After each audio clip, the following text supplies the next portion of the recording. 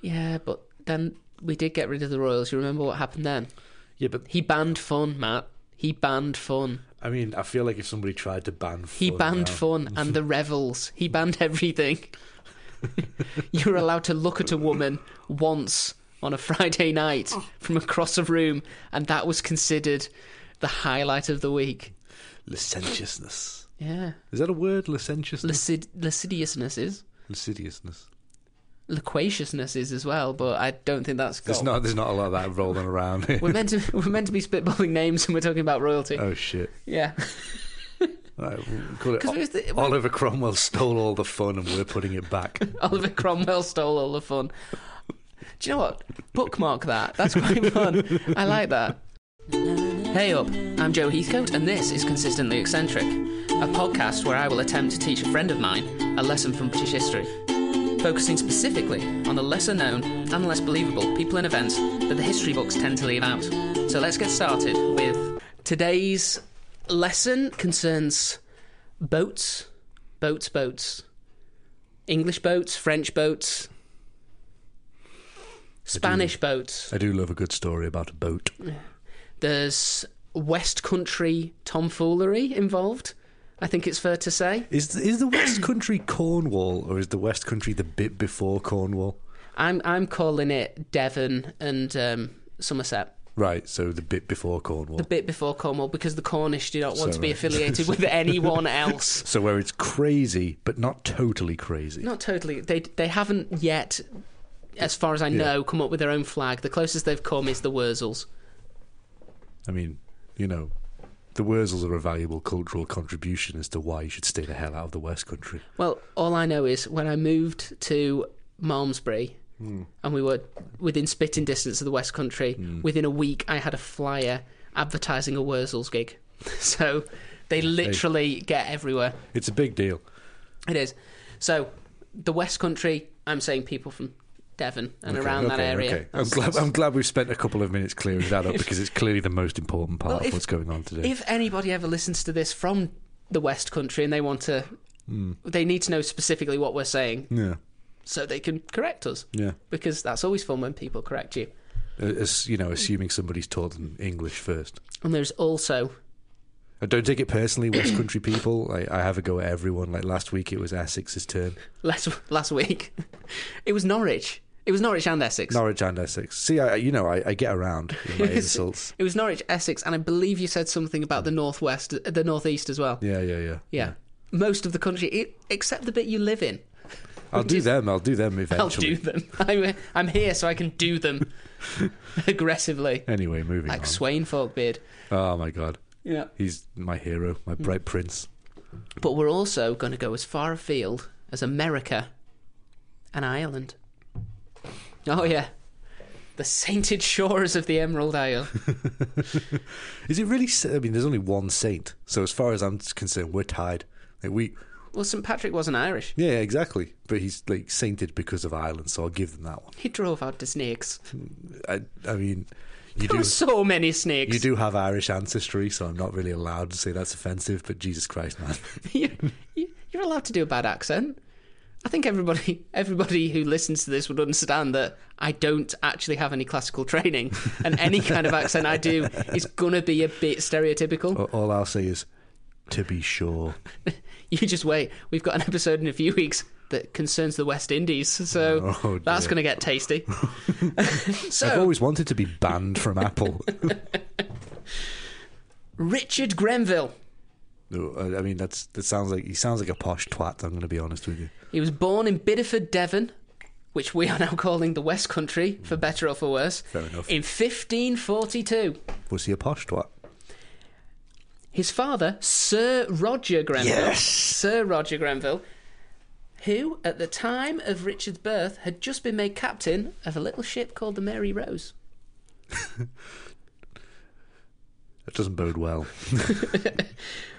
Well, I don't see why not, because prior to being refitted in 1536, the Mary Rose was the sleekest, fastest, best ship in the British fleet. It did not have the best name, though.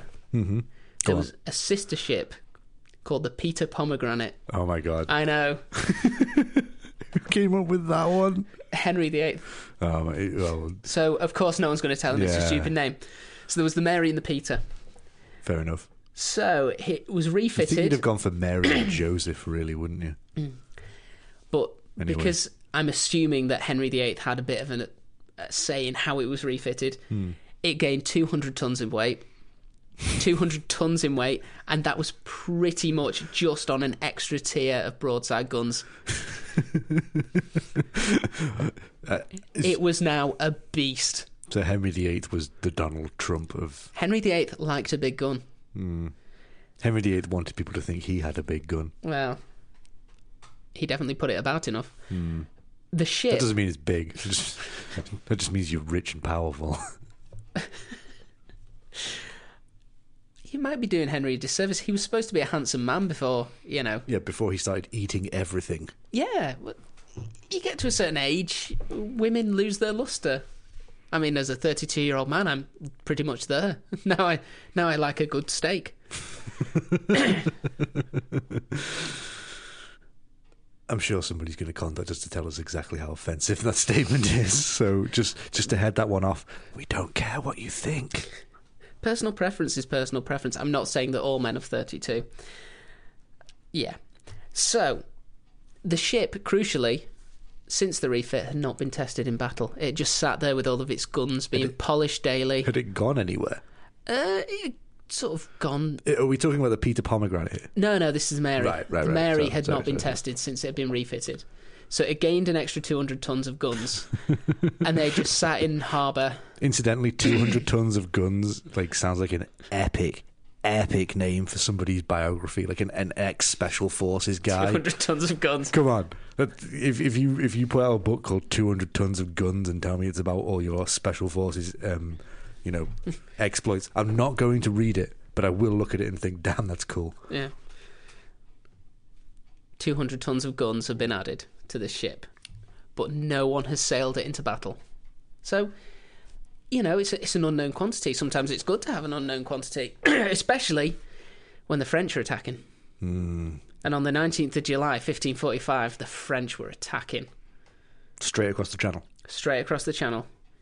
But that's great. Direct, I like it. The Mary Rose coming straight out of port, still faster than the rest of the ships. It's the first one there. It's going to show what it can do. Where was it ported? Is ported a word? Where was it staying?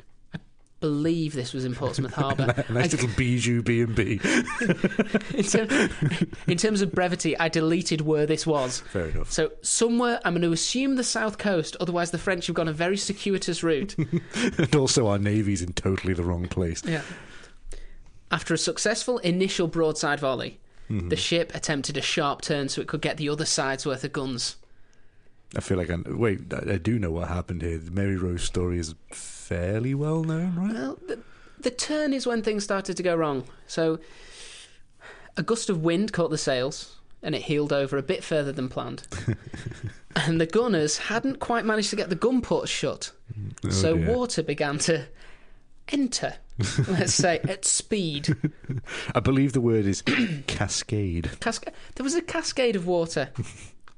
Oh, you'd expect the crew to be able to deal with this. So, the crew had been described by one of the other British captains as, and I quote, the sort of knaves whom not could be ruled.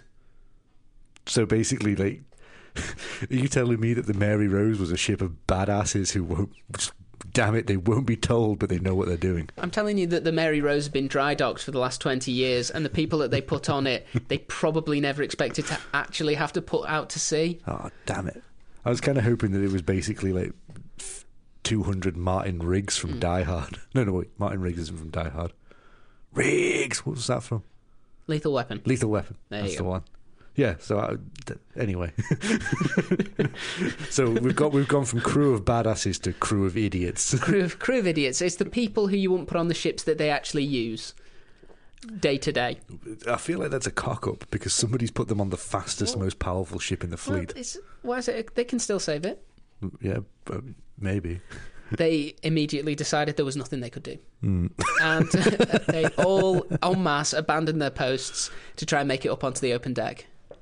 Because you don't want to be under. Yeah, fair You point. know, it would be in the below decks on a sinking ship. One thing I'm pretty certain of is that most sailors of that time could not swim.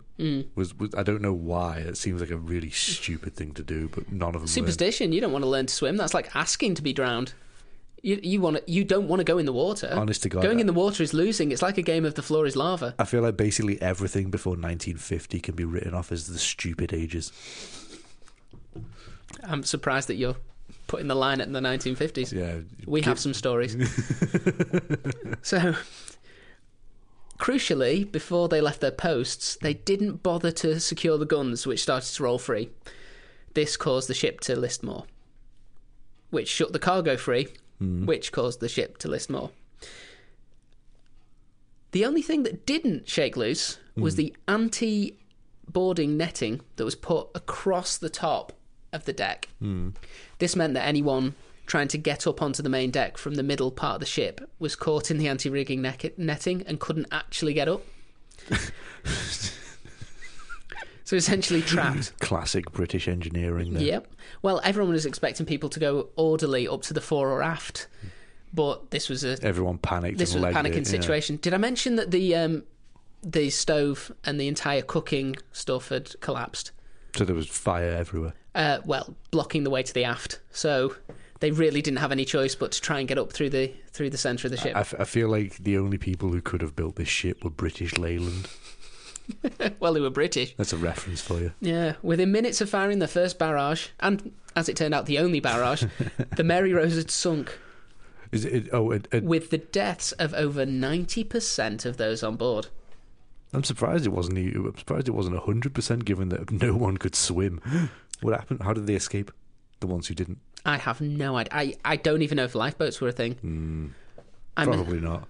Given the attitude towards swimming, it was probably, why would you have a lifeboat, man? That's like asking to sink. Considering they were so close to port, I can only assume that even sunk, the masts were still sticking out of the water, and there were about a half dozen people clinging to them. I mean, just waiting to be picked up as a battle raged around them. That's a fair point. With the ships that hadn't sunk immediately. Just to wind things back a bit, it's pretty ballsy of the French. What? Like, you know, if they're attacking so close to Portsmouth, surely there were land cannons or something. I assume so, but, you know... It's just ballsiness is not something you associate with the French. The French are well known for attacking. It's only in the last 100 years that they got their reputation. Yeah, before that, they fought as much as any country did. Probably more.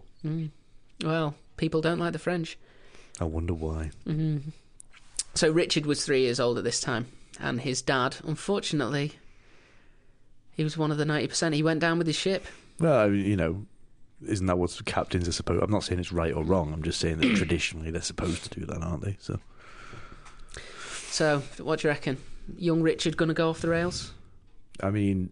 Do you think he's going to be okay? The death of his father at such a young age. He's 3 years old. Yeah. His dad was a knight, so presumably they've got at least a bit of cash. They live in a part of the country that's still operating on the turnip economy rather than the money economy. So, no. You know, they've got groats, I assume. I think that's the time for groats. I thought a groat was a vegetable. No, groats are kind of money. Oh, okay. A turnip is a vegetable, yes. What a stupid name for a coin. Well, we don't have them now. Yeah, we eventually learned. Yeah, good. Just pounds and pence, like it was supposed to be from the start. And shillings and florins and yeah. all of those things. Because, you know, why would you go on the base 10 standard? That's ridiculous. It's not like we've got something we could easily count on. Base 12 is superior because it stops the plebs from being able to understand money. Well, that's what you want. Anyway, what were we talking about? Oh, yeah, a 3-year-old. Yeah, he's probably going to go off the rails, is my prediction. At 17, he began studying law. Oh, at Temple Bar, one of the 4 law houses in London. Fair enough. 17. He's going to be a lawyer. Mm-hmm. He gave it up 2 years later. Mm-hmm. To become, what, a circus master? Kind of. He became an MP. That's more like being a clown than a circus master. He's a 19-year-old MP. I mean, yeah, but we are talking about a time when being an MP was basically, are you mates with enough powerful people? It wasn't even an election, was there, back then? I think he probably lived in a rotten borough. Where I used to live was right next to Jacob Rees-Mogg, so there were more sheep than people. You're familiar with the concept. Yeah. So long as Nanny votes for him, he's okay. So things are going well. He's half a lawyer. He's a 19-year-old MP. Yeah. He's getting, he's doing fine. Then November 1562, he was walking through the Strand, as fancy young men would do, with a few of his friends, and they came across another group of gentlemen, and they were blocking the highway. Those goddamned ruffians. Yeah. So they decided they'd start with a bit of banter, bit of insulting each other's hose. Did they have their hose with them, or Well, they were wearing their hose. I see what you did there, sir, and I quite enjoyed it. Yeah, they were having a go at each other's swords, which they were dangling freely. whatever they did. So basically, they were just being chavs. So at some point, it must have gone wrong because Richard decided it was appropriate to draw his sword and run through a man called Robert Bannister. You can cut a bitch. So, in the centre of London, a 20-year-old MP Cuts a bitch. Stabbed a guy to death in broad daylight with numerous witnesses, because this was the Strand. So just like modern day, he'd get off with it, I presume. Well, it's...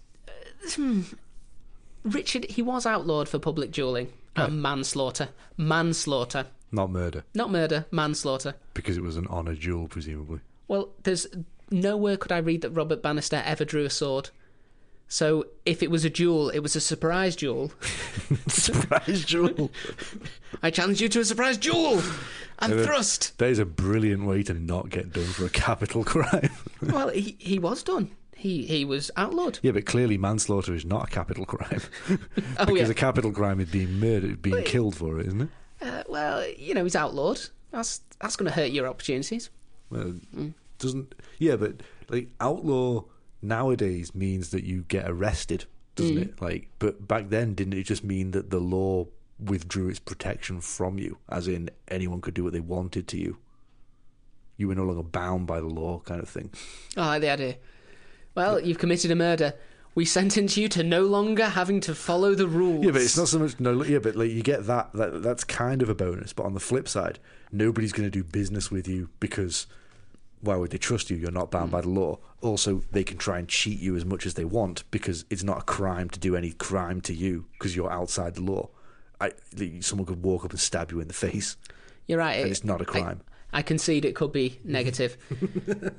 Luckily, he was pardoned 3 months later, just in time to resume his seat in Parliament.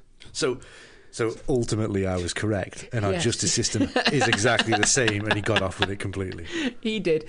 Well, no, 3 months slap on the wrist for manslaughter. He learnt his lesson. I feel like if Boris Johnson stabbed a dude in the throat in the Strand today, he would get a 3-month slap in the wrist and then just come back to his job. We'll see. That's ominous. We'll see. It's probably going to happen. So, but it's taught him a good lesson. He's never going to fly off the handle again.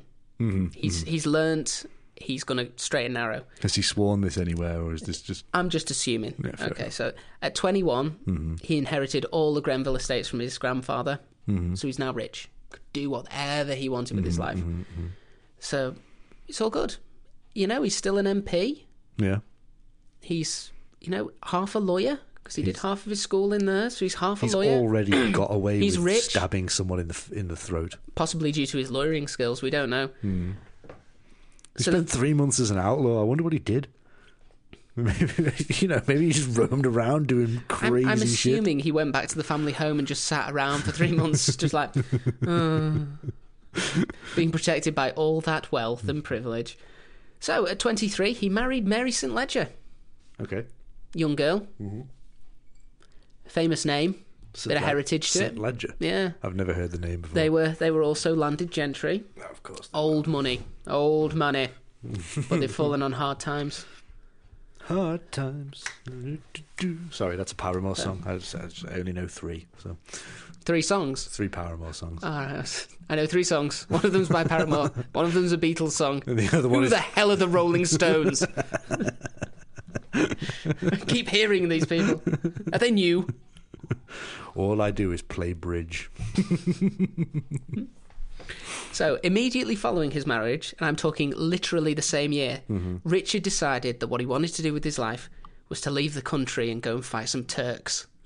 So, some young Mary St. Ledger probably wasn't all that alluring of a spouse then. Well, he would literally rather go to the eastern edges of Europe and fight some Turks than stay with his brand new wife. Yeah. There was only one problem with his plan. Mm-hmm. England was not currently at war with Turkey. What? We weren't at war with them. This, like, you know when I earlier made the assumption that the crew of the Mary Rose was just full of Martin Riggses from Lethal Weapon. Yeah. Yeah, I feel like this guy might be the medieval equivalent of Martin Riggs. He wasn't going to let that detail Gonna get in the find way. a war. He wasn't, We're not at war. I'm doing it anyway. he wasn't going to let the fact that England weren't at war with Turkey stop him. So he wanted to abandon his wife. God damn it. He will abandon her. So he petitioned Queen Elizabeth herself to allow him to go and fight on behalf of the Holy Roman Emperor, Maximilian, who actually was at war with Turkey at the time. Okay. So he went to his own monarch and said, can I switch sides To another power. Just so I can go and fight some Turks and be as far away as possible from my new wife? So what you're telling me is he was a massive woman hater and a massive racist as well. Well, we don't know that yet. Maybe he's just, he jumped in and he's regretting it and he's trying to find a way out. I mean, I feel like there's probably a lot of people in Europe that he could have fought. Like, before he went for Turkey. Yeah. He's gone after the brown people, is what I'm saying here. Okay, well, the Queen gave her consent, and he set about with some of his cousins, financing. He took all of his cousins with him, financing and recruiting a troop of West Country men. Oh my God! They left for Hungary in 1566 to fight alongside Eastern Europeans against the forces of Sultan Suleiman the Magnificent. Can you imagine? Like you're a Slavic trooper who's basically, from what I know of the region, been fighting Turks forever. Like your dad did it, your granddad did it, your uncle did it. Everyone you know fought the Turks. Then the Turks are equally battle hardened troops, just a slightly different tradition. And then fucking Wurzel Gummidge and his mates turn up. I'm guessing like between 50 and 60 blokes go, all right there. Side around here is piss. It's nice and hot, isn't it? I haven't had to put straw down my jumper for anything. Okay, I'll stop now. You're warned, Devon, the West Country. Like, stop with the bullshit and get a real accent. So you can imagine how unnerving it must have been for a gout-ridden 72-year-old military veteran from the Middle East to be facing 60 slightly angry and confused West Countrymen. Wait, is that Suleiman the Magnificent? Suleiman the Magnificent was 72 at this point. And he was personally running his own campaign? Yeah, it was his 13th major military campaign. He liked to give it the personal touch. Top dude. Yeah, he died, so they had to come home. What? The war was over. It's like chess. You beat the king, that's it. Everyone goes home. Why is... So he returned the next year. This guy better do something interesting soon, because so far, I mean, okay, the murder that he got away with, fairly interesting, but I feel like quite a lot of lords and lords' sons have probably got away with murder. Okay. He returned, and he managed to screw his eyes up real tight and do Mary because he fathered a son. Well, I mean, he was probably gone for a while. How do we know that that's his son? But he still couldn't. He couldn't settle down to manage the family estate, so instead he sailed across to Ireland. I see, in my alternative narrative, he turned up, she already had kids, and he was like, good enough for me, I'm off. Well, no, he sailed across to Ireland to take the role of High Sheriff of County Cork. And who's giving him these fucking jobs? He actually took Mary with him. Oh. And his newborn son. Oh, congratulations. So when he arrived, he began immediately seizing land for English colonisation. Because, Irish land is free real estate. No one's living there. His wife's relative, Sir Warham St. Ledger, nice name. Warham St. Ledger. Warham St. Ledger was with him. He was also going out there to do a bit of land grabbing. Nice. Yeah. And he also brought a friend, Sir Peter Carew, who decided he'd press a claim that was linked to Henry II nearly 500 years before. Press a claim for land in Ireland to settle some land. So he was relying on a claim that was made based on the assurances of a king let's half a millennium ago. Fair enough, but let's be real here. It's not like they needed an excuse. They were just going to take the land anyway. So 3 English toffs went to Ireland to seize as much land as they could. I feel like this is a pattern that's going to be repeated for several hundred years. Well, this was under the auspices of I am, the sheriff of County Cork. He was going full sheriff of Nottingham, basically. I'm going to take whatever I can get. Was Elizabeth like the Queen of Ireland technically at that point, or did she claim the title the Queen of Ireland? Yeah. There was a lot of Ireland was under English control, but understandably, the Irish people living in the area were not too pleased, as you can imagine. Well, they probably didn't even have potatoes yet to make them they feel have. better. This is the time of Sir Walter Raleigh, so they probably are just a few years shy of being introduced to the potato. Yeah, so things were going to look up for them. Also, Sir Walter Riley does make an appearance in this, so God. Yeah, got some star power. He'd be my hero if he wasn't such a colossal dickhead. Well, so all the Irish people decided, fuck this. I'm not even going to attempt the accent. I think you should. Fuck you, you English pricks. All right, I'll do it once. And the horse you rode in on. I'll do it once, and I'll do what I believe to be some variant of Northern Irish. Because I'm aware there's more than one accent. It's I'm not one of those people. I love the fact that you're doing a precursor because you know how bad this is going to be. So, you've pushed me into this. So. I have not. You don't have to. Right. You said you think that I should do it.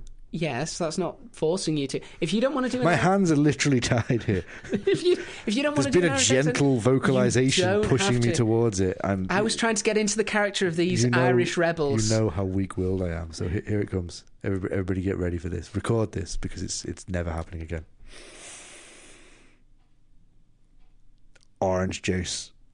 Thank you. Well, that really adds to the story. I feel like I'm there. So the Irish decided that they would unite and fight against these English toffs, and they united under a man named James Fitzmaurice Fitzgerald. Hang on. 2 Fitzes. Yeah, he's a double bastard. He is literally a double hard bastard. Maybe that's the origin of the phrase double hard bastard. It could be. James Fitzmaurice Fitzgerald. What a legacy. The English had a garrison at a place called Tracton, which was an area of the country Richard had recently claimed as English. The Irish overcame the defenders using only pickaxes and massacred almost the entire garrison with pickaxes. Well, that sounds brutal. 3 soldiers did survive the attack. They were promptly hung by the Irish the next day. So I feel like the Irish made their feelings on this very clear, very early on, and maybe if we'd respected that, a whole lot of later bullshit could have been avoided. Well, this marked the start of the first Desmond Rebellion. So I guess that kind of gives you an indication. I'm sorry, I can't respect a rebellion called Desmond. Like, if somebody said my name is Desmond Rebellion, my first thought is going to be, and where do you play? What position in cricket do you play for the West Indies? Desmond, you don't have to be holding the microphone like that. And secondly, we're not getting onto the West Indies for another couple of weeks. We've got to try and not cause any kind of offence to the Rebellion family. They're very powerful. They control almost all of Barbados, and to be honest, we don't know where our market is yet. It may be that we are the number 1 podcast in the Bahamas. How are you so plugged into West Indian crime families? What do you do when I'm not here? When I was in Bristol, I got addicted to cane sugar, man. Only cane sugar will do. Yeah. That beet stuff is filth. So, Cork was quickly taken by the Irish, and Richard Grenville himself would have been in a lot of trouble had he been there. So, what? He'd already set sail back to England. Is the implication there that he'd seen what was about to happen? He'd seen the way the wind was blowing, and he thought, no. Well, technically, I did claim all of that land.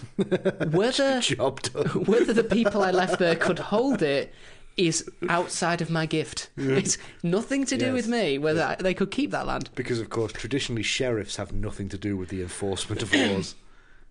He had, however, neglected to take his wife with him. Oh my God, really? Did he take his son with him? No. This guy just sucks. His wife became trapped in a siege at Waterford, where Fitzmaurice demanded she be handed over as a hostage. Okay. Luckily for her, the people of Waterford, they refused. The siege was later broken by English forces that did not contain her husband. Mm-hmm. He was busy. He decided Ireland was not for him. Yeah, clearly. He tried his best. They'd rejected him pretty harshly. He finally appeared ready to settle down. So he was elected MP for Cornwall in 1571, while the first Desmond Rebellion was still going on. Why would you... Oh, rotten boroughs, right. Yeah. So he'd essentially caused a rebellion in Ireland, and before that rebellion had even finished, he was home, he was an MP, he was sorted again. I mean, you don't want to cast aspersions, but I feel like I'm getting a strong Tory vibe from this guy. We'll see what you think later. I think you might be totally justified in that opinion. At some point, his wife managed to make it back unscathed. Go Mary. No, good for her. Yeah. I hope she finds love and settles down with somebody who's not a complete prick. And of course, by 1654, Richard was practically begging the Queen to be allowed to take a ship to go out and plunder some Spanish galleons. And to try and settle some colonies in South America. He wanted to go. What was wrong with this dude? Yeah. The Queen had to reject the plan because England was trying to use diplomacy to stop a war with Spain at the time. Mm-hmm. And the idea of this mad West Countryman who continually failed and caused wars wherever he went, apart from in Turkey, where the one time he wanted to fight a war, he couldn't. Yeah. So he wants to go out and start stealing Spanish treasure at a time when we're trying to desperately avoid a war with the Spanish. Because at the time they were, correct me if I'm wrong, were vaguely close to some history I learned in high school. The Spanish were the most powerful in Europe at the time. They had all of the gold. Yeah, because they'd already got South America. Yep. So they had all the gold, and we had to try and play nice. Except for Richard Grenville, who was like, let me get some of that tasty coin. Oh, fuck him up. I want that money. Now, go on. The thing is, he'd drawn up detailed plans. He wasn't going to let a little thing like the royal saying. It was a full business proposal that he'd given to the Queen. Yeah. 3 years later, she gave those plans to Sir Francis Drake. No, and he used the plans to become famous and renowned. Oh. He received a knighthood, the Golden Hind, and became Vice Admiral of the Navy. I almost feel bad for him if he hadn't been such a cockend to his wife, and also the murder. Richard felt bad for Richard, and he considered Drake an enemy, and he refused to serve with him in any capacity from that point on. Did anyone care about that? Well, we'll see. He will have his revenge! Oh no. The whole military organisation sat around going, oh no, the mad lunatic who fails all the time doesn't want to serve with us. Whatever will we do? So he sulked for nearly a decade, during which time he tried to colonise Ireland again. Unsuccessfully. Did he start another rebellion? No, this time he just failed. He just didn't do a good job. Any records on what his wife was up to during this decade? Well, no, his wife was doing fine. His wife was now back in the Grenville estates, and whenever he said, do you want to come with me on holiday, she said, fuck no. I'm staying right here. Did he have any other children? Did his son survive? We sort of lost track of the baby. The son survived. Oh. He has a son. His line goes on. Oh, cool. You don't need to worry about that. It's not so much that I'm particularly worried about the privilege aspect of it. I just feel like, the son got a rough end of the stick, having a total dickhead for a dad. So, he's sulking. Mm-hmm. Then his cousin, right, a guy you may have heard of, Sir Walter Raleigh, his cousin, Potato Man, decided that he needed some help with a little plan to colonise the New World. Mm-hmm. So he asked Richard to be the admiral of a fleet of 7 ships to establish a colony. Mm-hmm. Richard, who, to this point, has not captained a ship. Of course. Whose only experience of captaining a ship is knowing that his father died captaining a ship when he was 3. That's all he knows about ships, is you can die on them. That's probably like... very easily. I feel like the attitude of the time would have been like, that's a stain on my honour that needs to be removed. But weirdly, Richard couldn't wait. He would be away for a year from his wife. His whole dream was to escape for some reason. So he'd be away for at least, if everything went well, it would be a year. So that's good. And he wants to be a privateer captain, soldier of fortune. Yeah, he's always wanted to fight just people like and murder his people. dad, Yeah, because that worked out so well. Yeah, of course. Yeah, when you've got a role model like that for you. What is it with the landed gentry in this country and fucking stupid ideas? Although the plan was to just go over to America, establish a colony, Richard couldn't help but capture the very first 2 Spanish ships he saw, Oh my god. adding them to his fleet. Well, why not? They carried on a bit. Mm-hmm. They were actually getting into the Caribbean. Mm-hmm. Oh, they made it all the way across the Atlantic. Yeah, they made it across the Atlantic. They then spied some salt mounds while they were resupplying Puerto Rico. Mm-hmm. But they were Spanish salt mounds. Why did they want salt? Well, salt is a commodity. They went to the trouble of building temporary fortifications so that they could take every last grain of that Spanish salt and put it in their hold for the glory of England. Just, because everybody knows that the most famous pirates are the ones who ferried a mountain of salt around. So, the issue was this greatly increased the draft of the ship that he was captaining, the Tiger. Oh my god, no. I feel like they were looping back round or something. So the Tiger, as well as being the the flagship of this fleet, also was carrying all the supplies for the settlers. And it ran aground. Oh my god. On a sandbar. And it couldn't get off because it was too heavy because it was full of fucking salt. Oh, no. He hauled it and ruined most of the food. Oh, my God. They managed to limp across to America. But the colonists that they were leaving on a place called Roanoke Island were supposed to have 3 years' worth of provisions. They were being left there with 1. So they're going to have to get some farms and shit going pretty damn quick. A second fleet was going to be coming. It was supposed to have already set off from England to bring further supplies. Mm-hmm. That's good. So yeah. It's more, the 3 years thing was just in case. Yeah, I get it. It's all good. Yeah. Unfortunately, by the time they set off, they'd been redirected to Newfoundland to alert fishing fleets that the Spanish had begun seizing English commercial vehicles. This was in retaliation for attacks by English privateers. So exactly what Grenville had done. Oh my god! So he caused just the supply train. First of all, by stealing Spanish salt, he'd inadvertently got rid of most of the supplies. Then, by taking the Spanish ships, the supply boats that were coming had to be diverted, so they would never make it to the colony. He just sounds like a prick. I keep saying it, but and I will say his only stated aim was to settle a colony. Not to... At no point was he attacked by Spanish ships. At no point was there any reason for him to attack Spanish ships. He just really wanted to attack some Spanish ships. I feel like... I assume it's because Sir Francis Drake became famous for taking Spanish treasure ships, and he still had a massive grudge against Sir Francis Drake. So basically, Richard Granville had the world's tiniest mind penis, and in his mind... The only way to make his mind penis larger was to... Out-Drake Drake. Out-Drake Drake. He had to out-Drake Drake. So, he dropped the settlers on the island in August of 1685.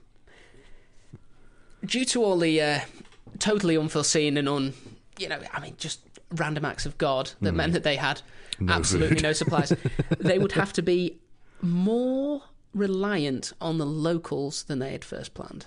So, there were some Native Americans there that they were just going to have to hope would help them. Hey dudes, we're here to take all your land. Incidentally, do you have any food? We'll teach them how to live on the land. The local tribe were called the Secotans. And I'm going to get this wrong, but the nearest settlement was a village called Aquascagok. Aquascagok.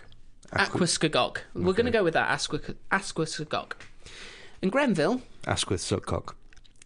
Asquith does suck cock. And Grenville... I'm sorry if that's really offensive. He wanted to make... Yes, if the descendants of Sir Philip Asquith are listening... Or the Native Americans whose language I have just butchered. Grenville decided he'd help. He's good at diplomacy. We've learned this. He's great at So he diplomacy. didn't. To be fair to him, he didn't just piss off. He said he himself will go to this village to try and grease the wheels to make sure that the English settlers got everything they needed. It's going to be nice. I'm assuming he could speak some variant of the local language. He's British. He will make them understand. He will speak louder and slower until they get it. I feel there's a common theme in that the people who are the subjects of these podcasts are just the sort of people who turn up in Spain and go, all right, mate, you got fucking beer and a fucking in full English. Fucking put Only Fools and Horses on the TV, mate. You're forgetting he's got a West Country accent. Oh, sorry. All right. Let me repeat it. All right there, my lover. Right, mate. You got fucking Only Fools and Horses and some cider. Full English. That was very offensive. Good. It's not just me. Get a real accent, West Country people. While he was there in the village, making peace, sorting things out, doing all the diplomacy stuff, he misplaced his silver drinking cup. Okay. Dear God. He asked for it back. You know, you do. He realised when he got back to the ship, he went back, he's like, guys, can I have my cup back? I need my sipper cup. Yeah, the Socotan said, well, we've not seen it, mate. Sorry, I mean, I saw you with it. It's a lovely cup, but we don't have it. Yeah. You know, maybe you dropped it on the trail. Right. What you need to do is you need to fan the guys out with sticks. Just go through the brush. I'm sure. I mean, it's silver. If you go at dawn, sun's hitting it low, you'll get a shine off it. Grenville thought that they must be lying. Mm-hmm. So bloody savages. Yeah. So just before he left, he ordered that the entire town be burnt down and all the crops be destroyed. Oh my God. Wait, sorry. Say the first part again. So he decided that they must be lying. The exact words. Just before he left. Sorry, yes. Just before he left, he ordered that the entire town was burned down and all the crops destroyed. Oh my God. To teach them a lesson for stealing his sippy cup. This is the group of natives who... The town would then be completely reliant on to survive. The settlers are completely reliant upon these guys. So he's like, well, I've sorted that out. Bye. Oh my God, I love him. With all of the settlers presumably giving him the stinkiest of stink eye as he sails off back for England. Did people at this time... In a ship full of salt. Did people at this time know that winter in that part of the world comes with like 8 foot of snow? I'm assuming they didn't. I kind of feel like they deserve it. I'm sorry, these villagers, they might not have asked for it, but like they let him be in charge. Just like, you know. They let him be in charge. They were probably told by Sir Walter Raleigh, this guy knows what he's doing. He's a perfect bloke to lead this. Yeah, but at the point at which he's ordering you to burn down the village of the people that you're reliant on, maybe hit him in the head with a brick. No, I'm pretty sure that the people who did the burning and the pillaging and everything were the people who were getting back on the ship. They knew full well they were not going to have to deal with the consequences of this particular set of actions. It feels like the idea of loyalty to England is more sort of, there's a whole bunch of lunatics who go and do whatever the fuck they want, and afterwards they go, it was for England. Well, on the way home, he captured another Spanish ship, and this one was filled with treasure. Oh, so, I mean, okay. And ensured the expedition was profitable, regardless of what happened to the colony. So Richard was chalking it up as a big arse win. In his mind, he'd gone out to pillage some ships, and he'd done that. And he'd successfully pillaged both salt and ships, and then returned home. Everybody else thought they were going to try and settle a colony. He was the only one who knew the real plan, and the real plan was for Richard to be able to go back with a big Spanish galleon and say, fuck you, Francis Drake. Yes, as a euphemism for his own cock. He sailed in with this big Spanish war chest. So, I mean, you know, at least after everything, he managed to grow his mind penis, which is what the real, you know, that's the real victory here. But to be fair to him, he got home, he realised, was told that the supply ships had been redirected. Mm-hmm. He loaded back up, possibly only seeing his wife from a distance, stood at the gates of the dock, waving with his, I'm assuming, toddler son. Just, are you back? Fucking load the ship. We're going back. We're going to go back to Roanoke Island, and we are going to help those guys that I royally fucked over. that would not necessarily need help if it wasn't for me. Right. Well, is it on record that he was actively trying to fix his mistake, or was it purely because he knew that the supplies had been redirected? Reading between the lines, I think his cousin, Sir Walter Raleigh, read his ship's log. What the hell, Richard? I'm feeling sorry. I've got all the treasure. No one said anything about treasure, Richard. No one. Why did you get all of this treasure? I'm picturing Raleigh as like a sort of like successful older businessman with his feet up on his desk, and he like spits out his brandy when Richard walks in and goes, "I brought all the Spanish treasure, Walt. What do you want me to do Just with like it?" we agreed. No, God, no. Why? I mean, it's a good bonus, but how's the colony? Oh, right, about that.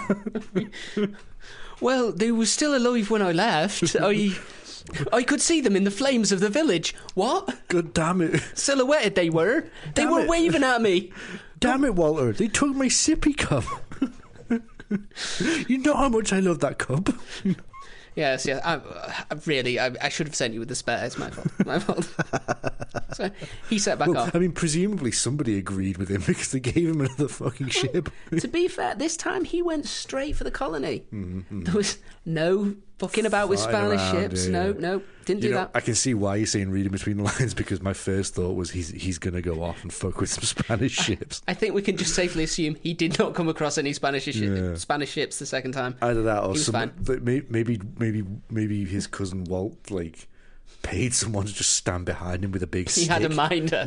Hit him in the head every time he said something about Spanish ships. Oh, I'm getting that urge again. I could just go off and look for some Spanish. No. It's my encouragement whip. So he went straight there. He got there within a year of leaving. He was back. Is that good going? To get across that I'm going to say Atlantic twice. To get across the Atlantic twice. It's like 8 weeks. So like isn't it? Yeah, but on the way back he was busy plundering. He took his sweet time on the return journey. And I suppose when you're back as well, when you've got a ship full of treasure, you're not going to you've got to divest of that treasure. Yeah. Turn it into those sweet groats.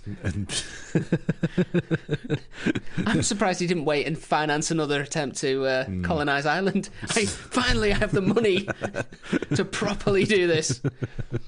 2 failures isn't enough for me. 3rd time's the charm. As those delightful locals that I want to displace say. And that was the start of the 15th Desmond Rebellion. He got there August 1686 to find the colony had been abandoned. Oh. 2 weeks before Richard Grenville arrived, some British ships turned up, saw what was going on, offered the colonists a chance to come back to England. Those ships belonged to Sir Francis Drake. Oh my God. Before they left, the colonists wrote a note. Did it say "fuck Richard Grenville"? Explaining that Sir Francis Drake had saved them from almost certain death. Oh my God. Grenville did not take the news well. What a prick. Oh my God. I love how much I hate this guy. So he was now angry that he had not been allowed to be the saviour of the colony he had put in peril. Francis Drake keeps stealing all of my thunder. Francis Drake saving those people that I put in mortal danger. God damn him. He's like a fireman who sets fires just so he can put them out. Then gets annoyed when somebody else does it. Yeah. On the return journey, he took his anger out by raiding towns across the Azore Islands. Where were they? They're down in the Caribbean. Fair enough. He was well on his way to going full pirate. Some Spanish captains dined with him. I thought you hated Spain. Oh yeah, but for some reason he pulled into port. There were some Spanish captains. He decided to have a drink with them. Fair enough. They described his behaviour, and I quote: "He would carouse 3 or 4 glasses of wine, and in bravery take the glasses between his teeth and crash them into pieces and swallow them down, so often that the blood ran out of his mouth without any harm at all unto him." So he was just munching glass. So he was raiding and getting shit-faced across the Azore Islands to the point where he was eating glass. Wow, he must have really not wanted to go home. Any plans to try and resettle the colony were halted by news that the Spanish Armada, which was readying an all-out attack, was headed for England. How did they get the news before this? It's a long way. Oh no, he'd come back to England after he'd been after he'd been carousing with several glasses of wine, eating the glasses. he got back. This sugar glass. No, Richard, it's not the fake glass. Richard, amazingly, was asked to be a part of the Royal Council charged with planning the defences against the Spanish fleet. So, based upon his expertise. Right, this is just like last week's podcast. If you are sufficiently rich in England, no matter how much you fuck up, you cannot fuck your own life up. And I think that the fact that is still true today just shows how lazy and shiftless the general population of England is. Because honest to God, people, we could have killed them all. Hundreds of years ago, all of our ancestors could have risen up and just stabbed them all, and it would have been brilliant. Why have we not done it? We could still do it.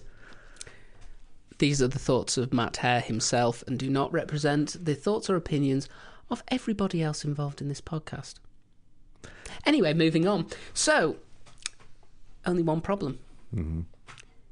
In overall control, Queen Elizabeth decided she was going to put a dashing young buccaneer. Sorry. The shape of this story is very clear to me, and I'm very excited to hear you say it. A man who'd proven himself in the singeing of the King of Spain's beard. A man who had recently saved some doomed colonists from the coast of America. Sir Francis Drake was put in command under Admiral Howard. Amazing. Who's Admiral Howard? He's the Admiral. No, fair enough. You've got to have an Admiral, I suppose. Somebody's got to wear the big hat. Oh, the biggest. Drake won the battle, securing tons of Spanish gold in the process and making himself into a well-known historical figure. Sir Richard Grenville had been tasked with organising and refitting the land defences. Of an entirely... Most notably, Boscastle Harbour, which you may not know from the story of the Spanish Armada, because it was nowhere near the battle. Amazing. He had no part to play.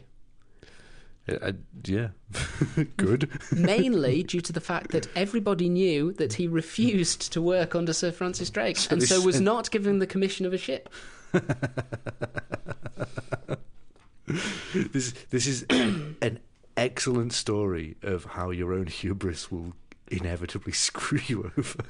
I mean, well, yeah. He got it worse than anybody else, but no, fuck him, he deserved it. So you think he's probably taken that well?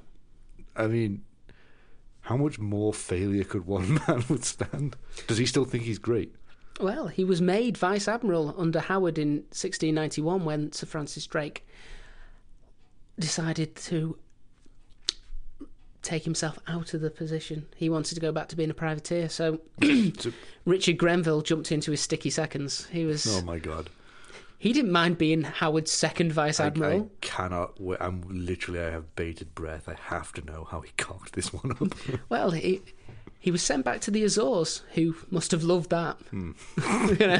They're loving it. Now he's in charge. Legit. He's not just got his own little ramshackle fleet of colonists. He's got the British Navy. He was part of a fleet of 22 ships.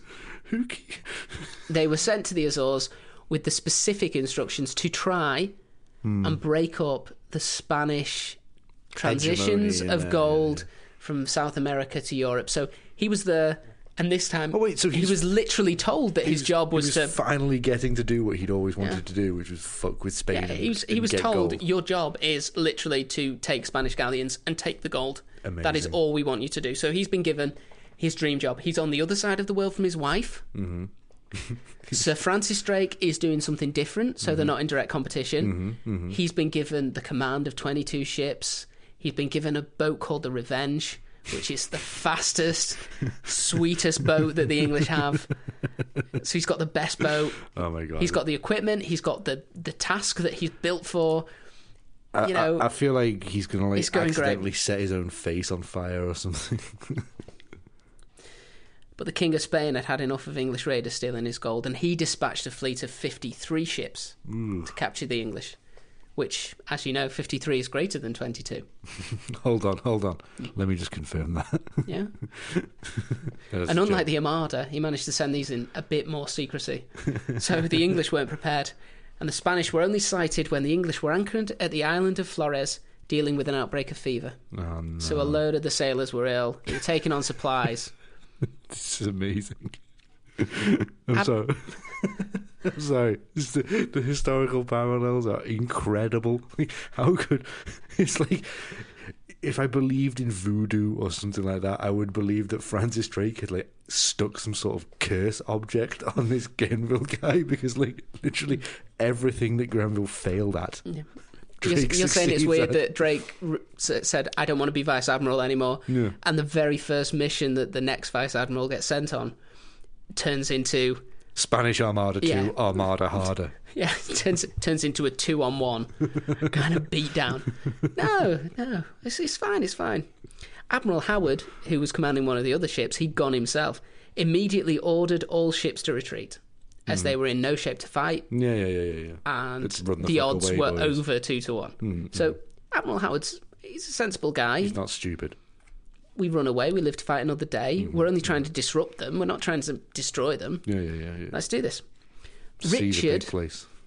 the Vice Admiral, refused, Of course he did. saying he would not abandon nearly 90 sailors on the shore. 90 ill Right. men of England. I mean, how many I mean, how what many would- people did he abandon in the Roanoke colony? More. he think was, it was this about was not a 500. consistent man. So he said, I'm going to get all of these sailors on board before I run. I will run. Don't worry, Admiral.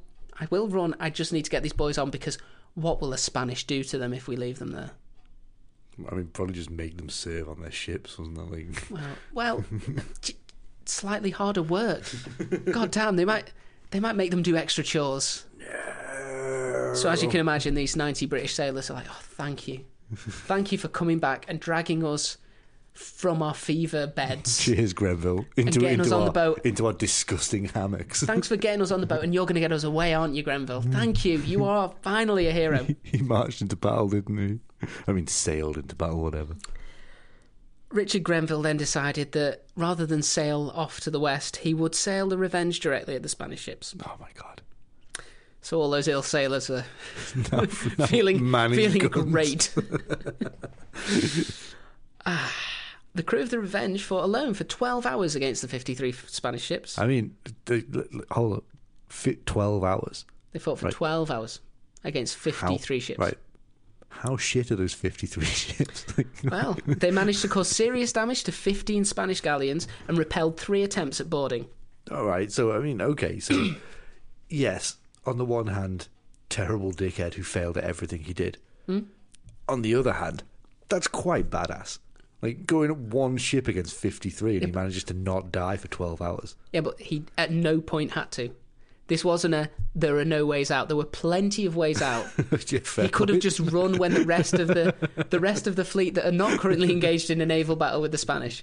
He could have gone the other way, Yeah, okay, I get that. But, like, guessing that the Spanish will probably follow the bulk of the fleet and not this one straggler. I don't want to, like, defend him as such. He but could have surrendered. Fair. Okay, look. What I'm saying is, like, I'm not saying it's easy to be badass when your back's against the wall, but to willingly choose to go and have a completely pointless last stand. I hope this is his last stand, because, my God, I can't see how much more fuck-ups he could do. Well, finally, after the 12 hours, Yeah. they'd used up all the supplies of gunpowder. The mainmast was completely removed from the ship. So they were going nowhere. They were on a floating deck, essentially, now. And 150 of the crew were either killed or unable to fight.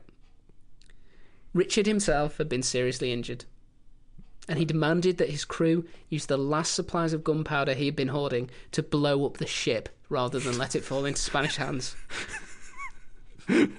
Like, I'm desperate to know if they actually followed through on that order, because that sounds like something you go, fuck off. Understandably, they ignored this order from the Yes. mental and half-dead captain, Get in. and instead they surrendered on the promise of fair treatment by the Spanish, who presumably thought they were dealing with crazy people.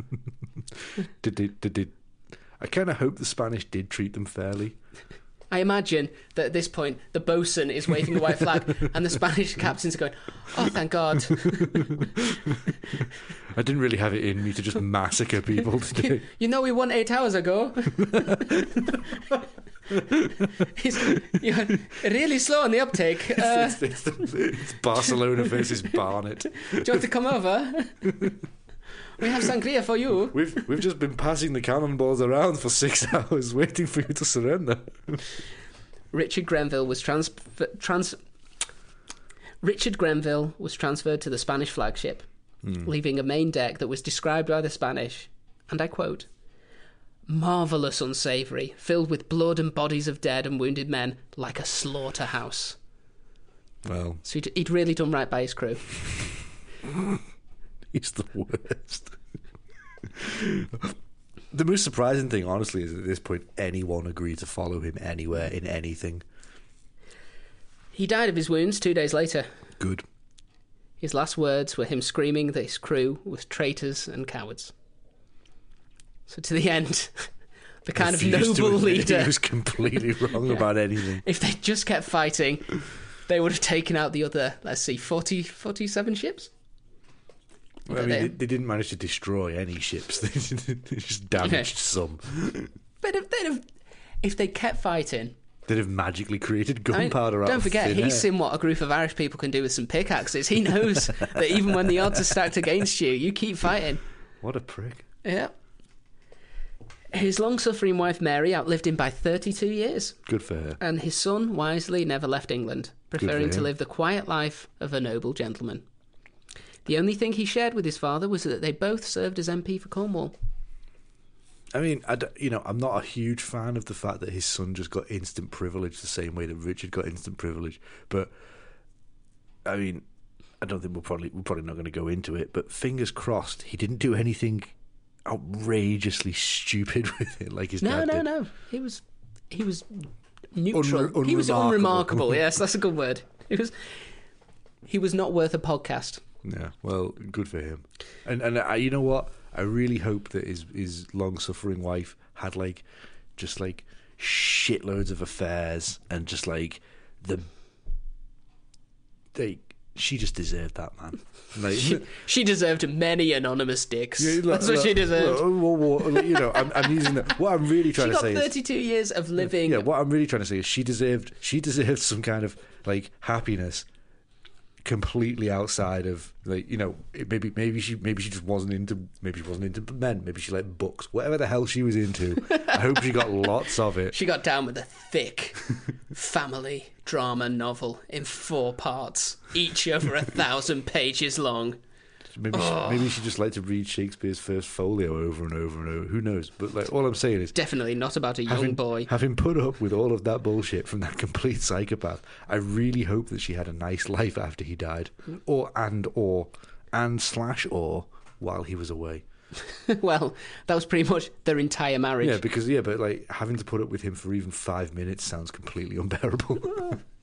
Today, Richard Grenville has been immortalised in a poem by Alfred Lord Tennyson titled The Revenge. It paints him as a true British hero. Yeah, but Alfred Lord Tennyson was one of those kind of pricks who just genuinely thought the sun shone out of Queen Victoria's arsehole. So. Well, he's remembered as a hero. No, he's not. He is. Not by me. I'd never heard of him before, and now all I'll ever think of him is as a colossal prick. He's a British hero. Well, he knowingly caused the death of 160 sailors. Well, you see, this is where it falls down, because if I'd had a proper classical education, I'd have known about this, and I would have been filled with all sorts of stuff like, oh, wow, really? Did he do that? But as it is, all I'll ever remember him as is a total arsehole. After he died, the Spanish decided that they would take the battered remnants of the Revenge as a trophy, and they put on board a mixed crew. 18 days later, she sank with all hands during a tropical storm, along with 15 of the Spanish ships. I assume they were the 15 that Grenville Oh my God. had No. caused damage to. No, he got a posthumous victory. No.